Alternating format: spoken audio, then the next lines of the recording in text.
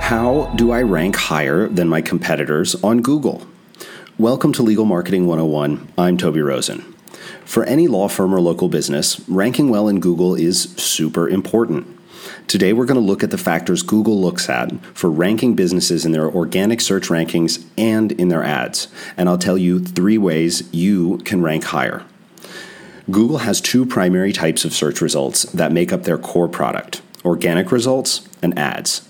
Google finds the organic results themselves through a combination of bots and by verifying information users submit to Google Search Console and Google My Business. That's why it's important to have your robots.txt file configured correctly, and it's important that you connect to and submit sitemaps to the search consoles of any search engines you want to show up on. It's not just Google, among other things. It's also important to remember that Google is in the business of retaining its search audience, so they always want content to be relevant and high quality. So, what are the main tactics we can use to rank higher than our competitors? Number 1, create more content. You might say, Toby, I already have 50 or 100 pages, but there's not really a number at which I'd say, okay, you're done. Content is never done. You may be able to rework some of your existing content, but I bet you could create a few more articles that your potential clients would love. Number 2, get more links. If at all possible, avoid buying your links. Reach out to bloggers, writers, and journalists in your industry and see if you can comment on their stories and get your links into their articles. Guest post for blogs or websites your clients and or your peers will read, and sneak those links in there. You can even hire a PR agent to help you reach the widest possible audience. And number 3, on that point, build an audience.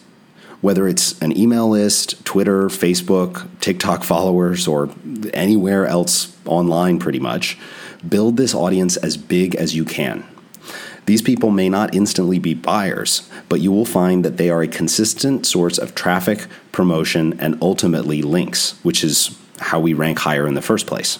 All of these factors contribute to search rankings in the long run, and you'll build an asset that you can rely on for years to come. But what about paid ads? Fortunately, that's much more straightforward. When you place an ad on Google, you are entering into an auction against a range of different advertisers bidding on a particular keyword or bidding on a particular user.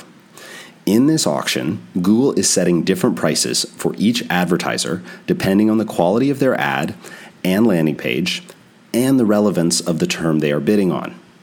What this means is that simply spending more money may not always win an auction, and that it's not impossible to win in a market where there are some big spenders.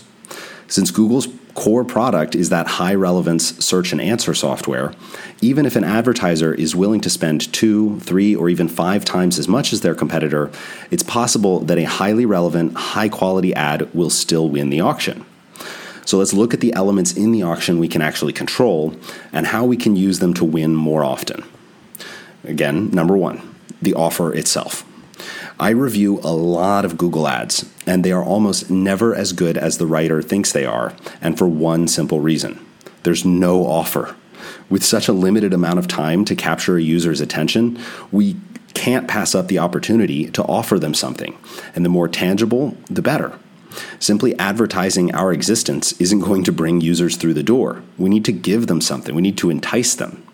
Whether this is a free consult, a free ebook, or something else that's ideally minimally expensive to our business, I consistently see infinitely better results when there's a concrete and defined offer in an advertisement versus when there isn't. Number 2, the ad copy.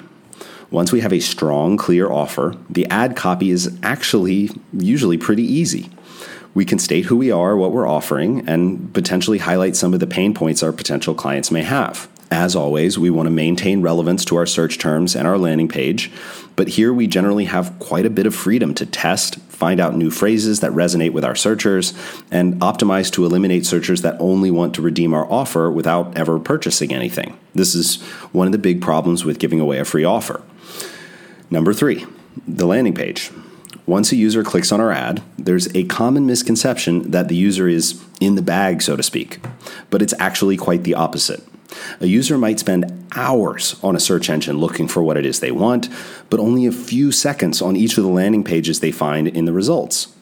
Landing pages should be focused on capturing conversions as quickly as possible, reducing the friction between what a user wants and them receiving it, and generally do not need to be overladen with content if paired with a highly relevant search term, relevant ad text, and a strong offer. These three elements are often overlooked significantly in Google Ads optimization, and inordinate focus is placed on keyword selection and bidding and cost preservation, essentially.